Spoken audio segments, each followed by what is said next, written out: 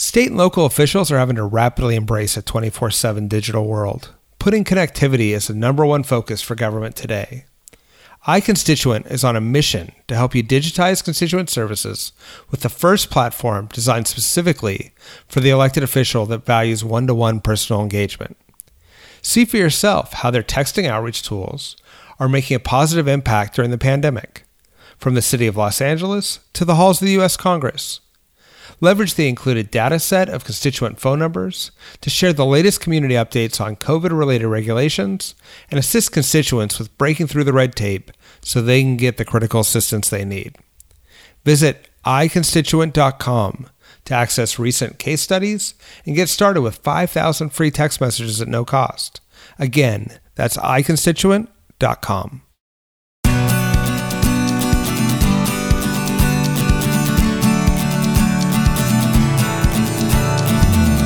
Welcome to An Honorable Profession, a podcast giving America hope since 2018.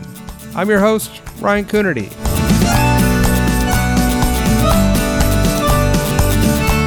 As you hopefully know by now, An Honorable Profession is a New Deal Leaders podcast. The New Deal is an amazing organization that supports the next generation of American leaders. I've been a New Dealer for years, both when I was mayor of Santa Cruz and now as a Santa Cruz County supervisor.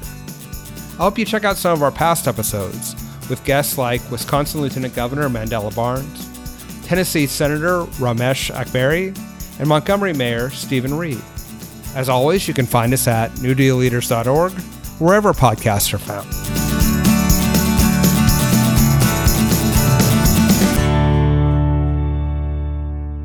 Today, I talk with Louisville Mayor Greg Fischer.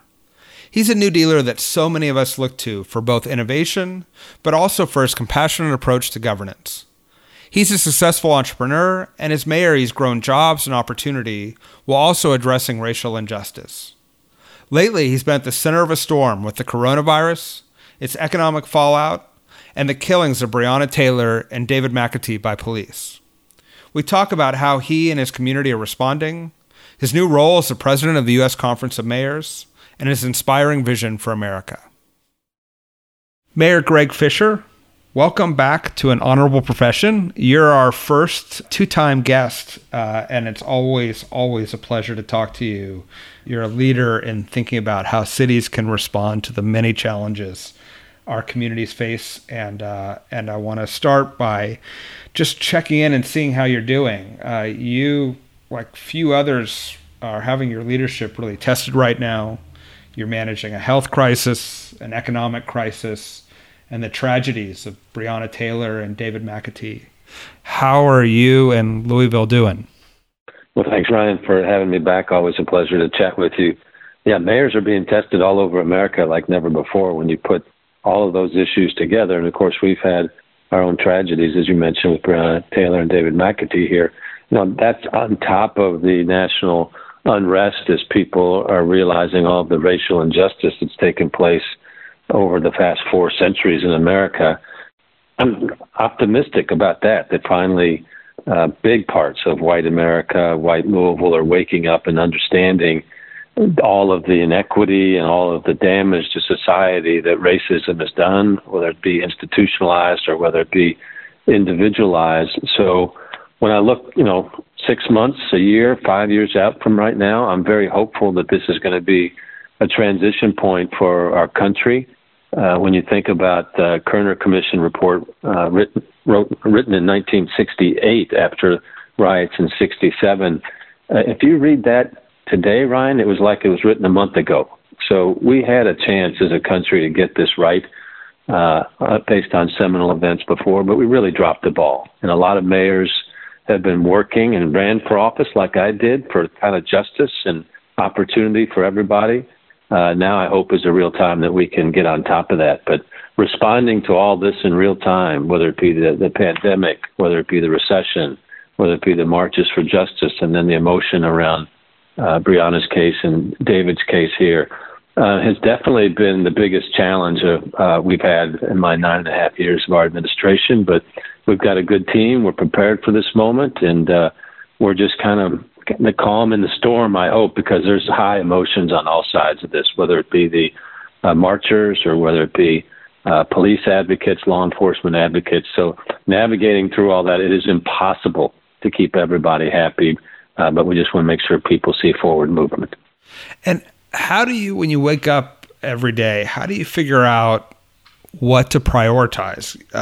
Because you are managing 3 or 4 major crises, and running a city in the best of times is not easy. So how do you decide how you're going to spend your time and energy, and how do you also have the conversations that need to be had, which are difficult conversations in this country? Yeah, so our city population is close to 800,000, so there's plenty to do, both in terms of keeping the city going on a day-to-day basis and then responding to the issues of the moment. So I've always kind of looked at our ability to improve here based on the quality of a plan that we have and then our ability to react. And so depending on what's happening in the city on any given day depends on what percentage of your time you're going to be in the reactive mode. There's no question that over this past, 3 months or so, starting with the pandemic, there's been a disproportionately large amount of time spent on reaction. Then you throw the economy in there and the racial justice marches in there. That's more like in the moment type of decisions that need to be made. But one thing that's common throughout all of it is listening, to hear what people's fears are and hear what people's hopes are. The past month in particular with the marches that really ramped up after the George Floyd case, high emotion in America and certainly in my city as well. So getting people to kind of unpack those emotions so that you can have forward movement around, that's not a formula, right? I mean, everybody comes to that place at a different point in time. So listening has been really important, and as a public official too, just recognizing that you're kind of the face of an administration or the man. And while a lot of us ran for office to run against the man, you are the man now.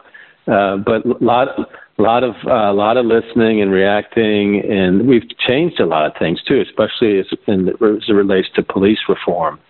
The Breonna Taylor tragedy surfaced a lot of opportunities for improvement. We banned no-knock warrants in the community. We've made some changes in our body camera policies. We've, put duty to intervene on use of force, things like that. So, oftentimes it takes moments to make you better. And unfortunately, tragic moments sometimes really put the spotlight on that. But you can't run away from it. I don't represent any one interest group, whether it be police officers or healthcare providers or protesters. My job is to look at the entire city and try to do the most good for the most amount of people, and being balanced as we do that, but always addressing issues around justice. And I want to dive into that. Emotions are running high right now, and the primary emotions we're really seeing are fear and anger and frustration, much of it justified. And one of the things I've always been impressed about your leadership is, although you're a businessman and data-driven and performance-driven in governance, you've been a leader in talking about compassion and other, using your heart as well as your mind in both government and in sort of civic life. How do you bring compassion in when, the feelings of those other emotions which tend to drive people away from compassion? How are you trying to rebuild or remind people of compassion in these difficult times? Yeah, no, all the time. And I've said before, to be a good mayor, you have to have the head of the chief executive, but the heart of a social worker. And that's what compassion comes in as one of our city values, along with health and lifelong learning. And I always say, the purpose of a city is a platform for human potential to flourish. And we define compassion in our city as respect for every resident, so their human potential is flourishing. So it's an action word. And I've really appreciated during this time of unrest that people are saying, we say we're a compassionate city, or Mayor, you say that you're compassionate. How can this injustice be taking place? And I said, we are imperfect people on an imperfect journey, but that North Star is compassion, that North Star is justice, and the fact that we're calling each other to account for that I think is a beautiful thing. One of the protest leaders the other day when I was talking with her was saying that, you've taught the city about compassion and you've brought that into the culture of who we are. How do we harness this at this point in time to move to this next stage of justice for a community? So nobody's perfect and the city's not perfect, but if we're moving toward a more perfect place, I think that's progress. So that basic humanity we all share is what's been highlighted, I think, throughout the marches, is that the lack of humanity shown toward our African American community for over 4 centuries is finally getting the attention that it deserves, in my view. And so, as you know, I'm going to be president of the Conference of Mayors here on July 1st. I'm going to be using that national platform to call for some major changes. For instance, most of the problems we deal with as a city are related to poverty, and poverty too often is in community of colors. We need to be changing our national minimum wage to a national living wage. I think that would change so many things in America. If people could just say, okay, I have enough money, but I know I'm going to have a house, food, health care, education. I got the basics covered.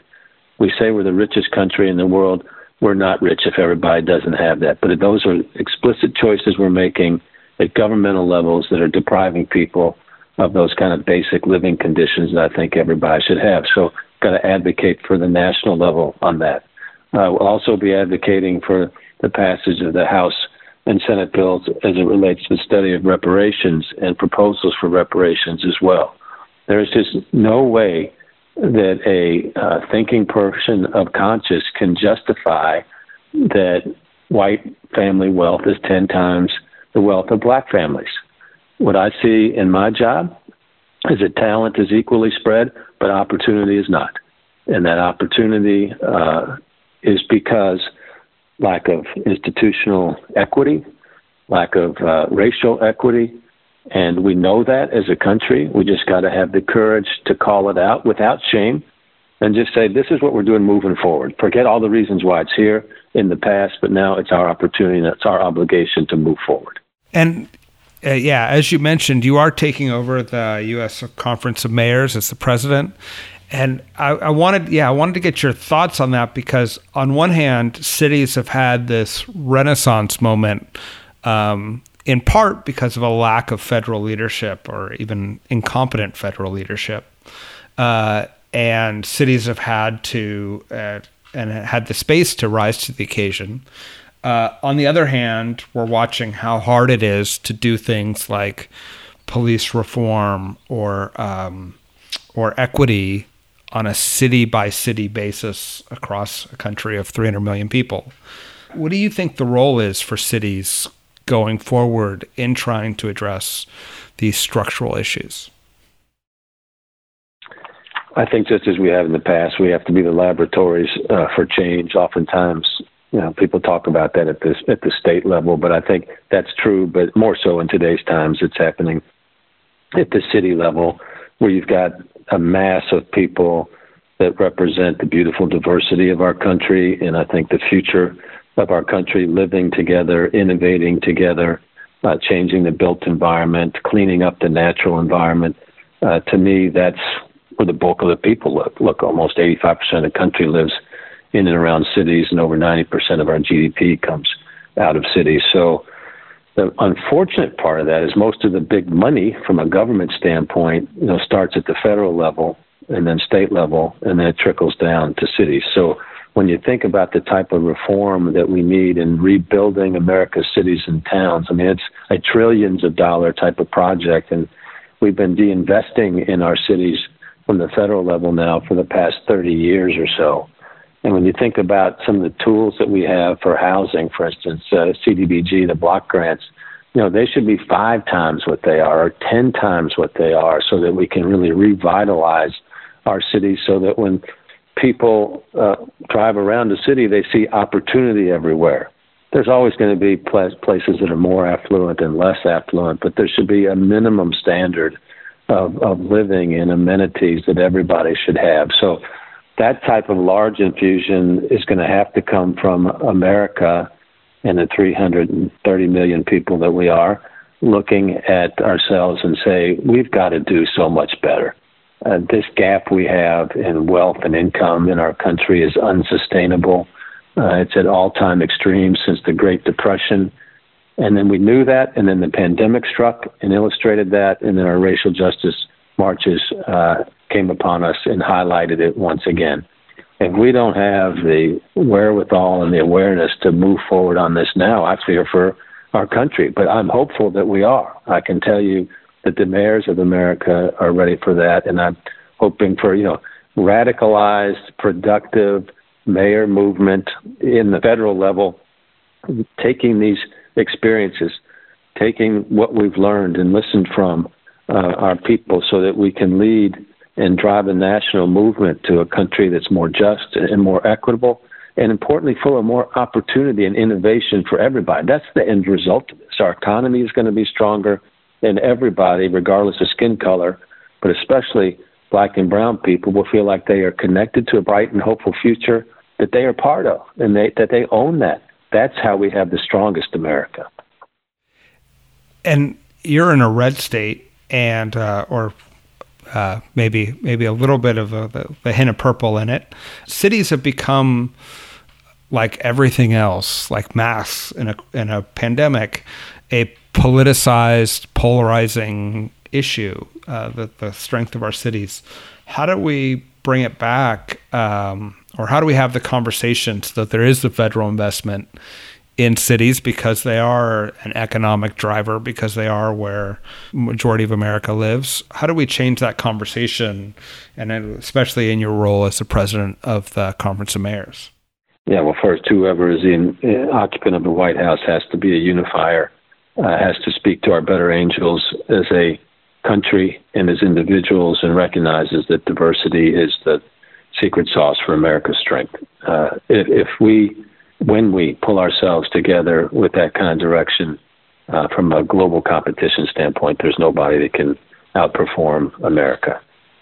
Secondly, and very importantly, is the business community has to rally around these concepts of equity, of calling out systemic racism, of using not just their companies as vehicles for change, but using their companies as pressure points on elected officials to call out the need for this new America, a better America. And that can happen through a variety of lenses that I talk about. One, it can just be a moral lens, right? That people would say it's not right that there's so much disparity in people's lives. Some people don't go down that path.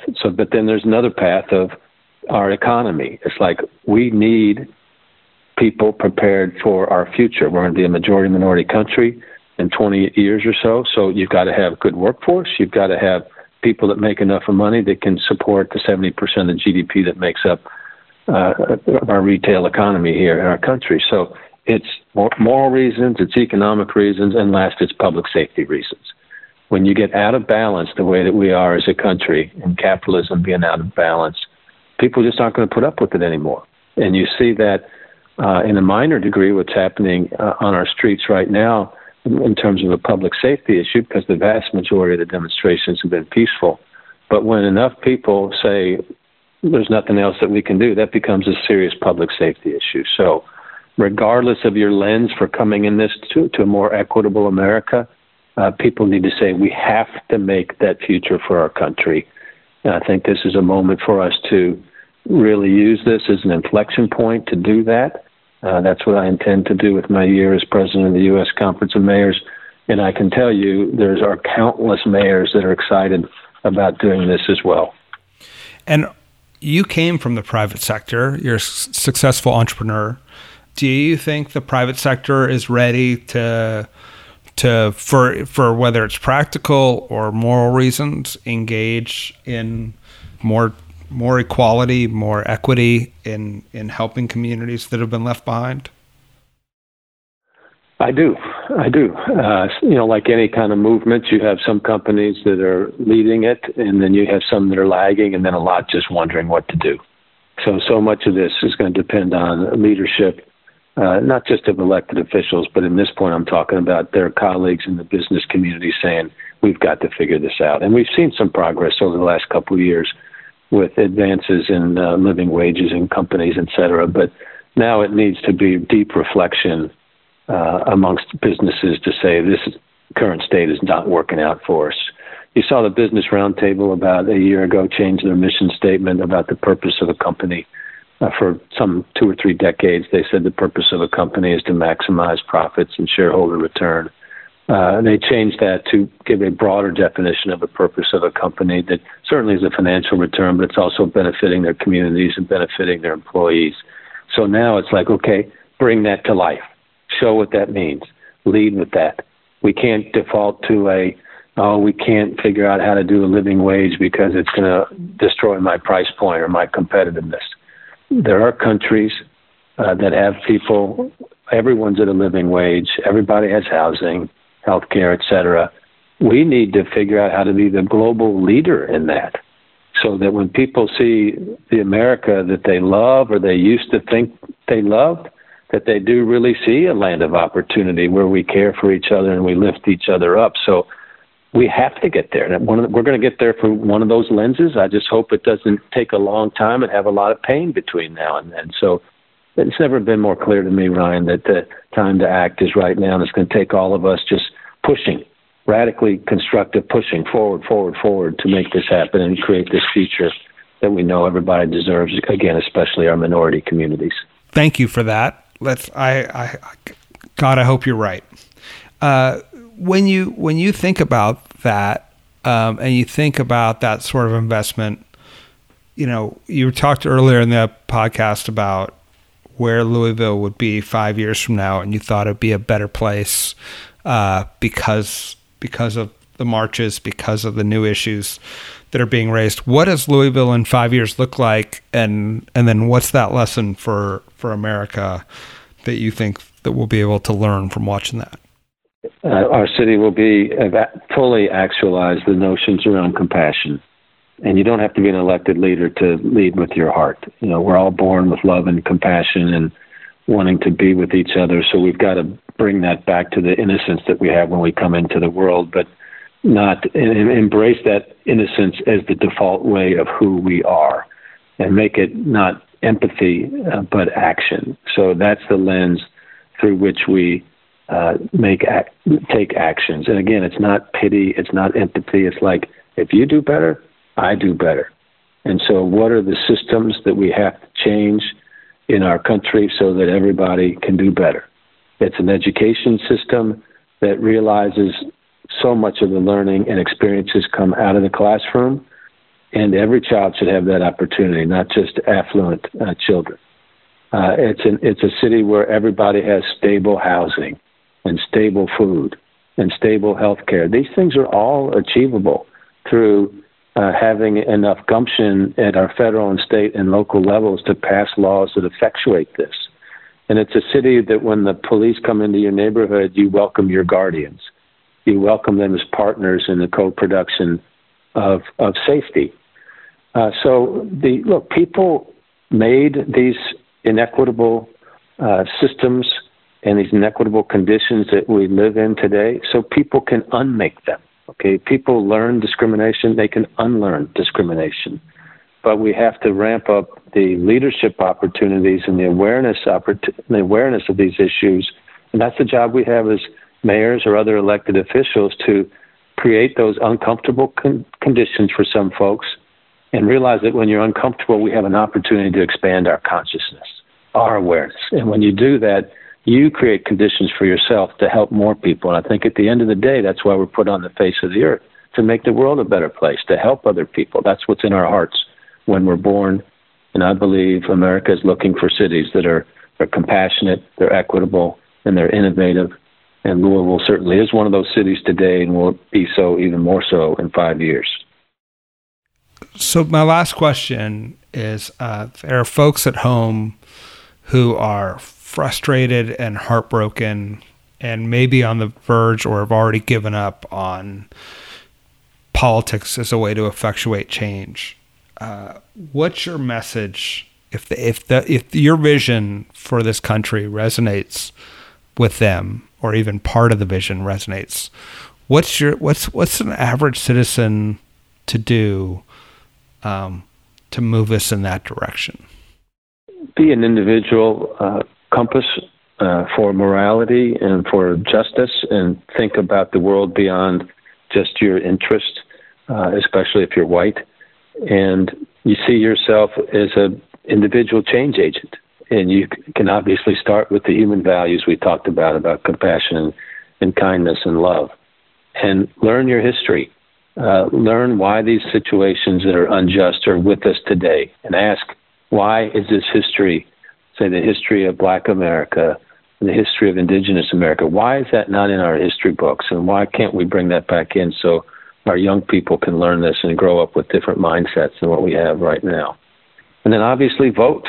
Yesterday we had the primary in Kentucky. It looks like it was record turnout. So people have got to be engaged with that system as well. And I think if you've got an open mind and you start working on an open heart as well, that, further good interaction comes with that. So they'll get back engaged with folks. You can't disengage unless you're a hermit. Your kids go to school with other kids that don't look like them. You work with people that don't look like you. So don't worry about always having the right words. If you have the right heart, things will work out just fine.